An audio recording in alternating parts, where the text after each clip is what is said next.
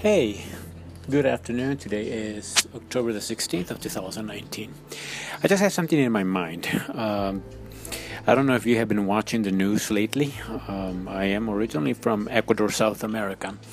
And one of the things that I noticed during the last 2 weeks, and actually is because a neighbor of mine always watches the news, and he told me, is that my country was in turmoil. And when I started listening to the news and things like that, it didn't surprise me, because when the people get really upset at a president, or if something that the president does that affects the entire population, the people will rise. And the people have actually removed presidents from their power. And at one point, I think, when I was in Ecuador years ago, we had like about 3 presidents in one single day. I know that the United States it's democratic also, because you also do your elections. But I think it would be kind of hard for you guys to be able to do something like that, where the people here in the United States will rise and have to boot out a president by that. Ecuador is a small country, like almost the size of the state of Maine. But when the people really get upset, specifically the indigenous people this time, were the main people who actually rose up against the policy that this president put out. I haven't lived in Ecuador for 10 years plus now, so things have changed. The government that was there before I left was a socialist government of the new age, what the ex-president called it. And this president left Ecuador in a huge debt with China. And logically, this new president, which just happened to be the vice president of the ex-president, now became the president of Ecuador, blames everything on the ex-president for the country's current state. What I am really concerned about is that you can't blame someone when you were also part of that government, because you were also responsible. You were the vice president, so you knew what the president was doing. And he is like Pilate, washing his hands and just allowing others to take the blame. There were 2 weeks in which thousands of dollars were just in the drain because of buildings that were burnt. All these things. This could have been avoided before anything like this would have happened. But it takes the people to rise up in order for a government to change their opinion on a decree. I think it was 883 or something like that. It's amazing for me to see, that people in Ecuador can live with a salary of $300 per month.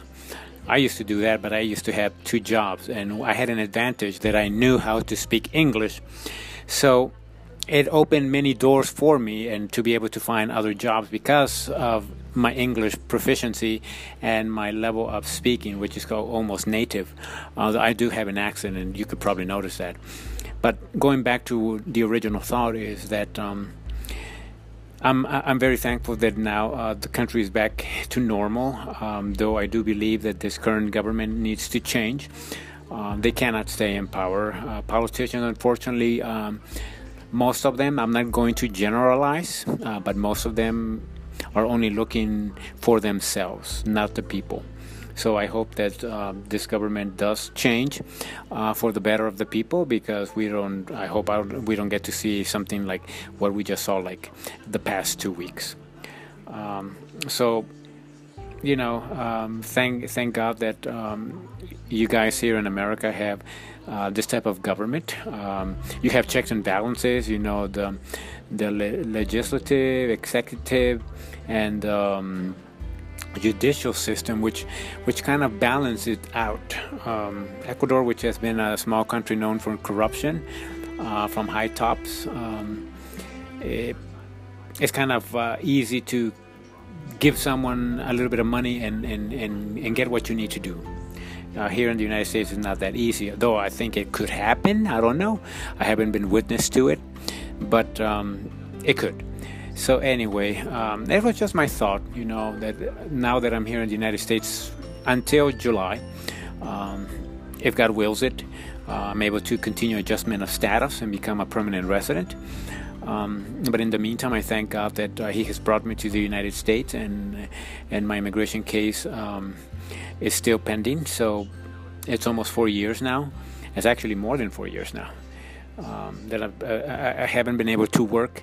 So that's the hardest thing, not being able to work, and having the willingness to work. But logically, a lot of people have said, "Well, why don't you work under the table?" It's a very tempting offer, but I would not do it because simply I don't want to go to immigration court. And if they ask me a question, if I had been working under the table or something like that, I don't want to lie, because I know that would be another thing they can use against me. And I'm very thankful that I think it was 3 courts, high courts, blocked Trump's new policy of public charge. So they immigration courts or USCIS cannot use that against people who are coming to the United States as permanent residents, or people who are here as permanent residents and becoming United States citizens. So, but logically, the government has all the power and authority to take that into a higher court and appeal that decision in the meantime. But so I hope that people who are right now adjusting status can take advantage of the blockage of this policy and be able to adjust status.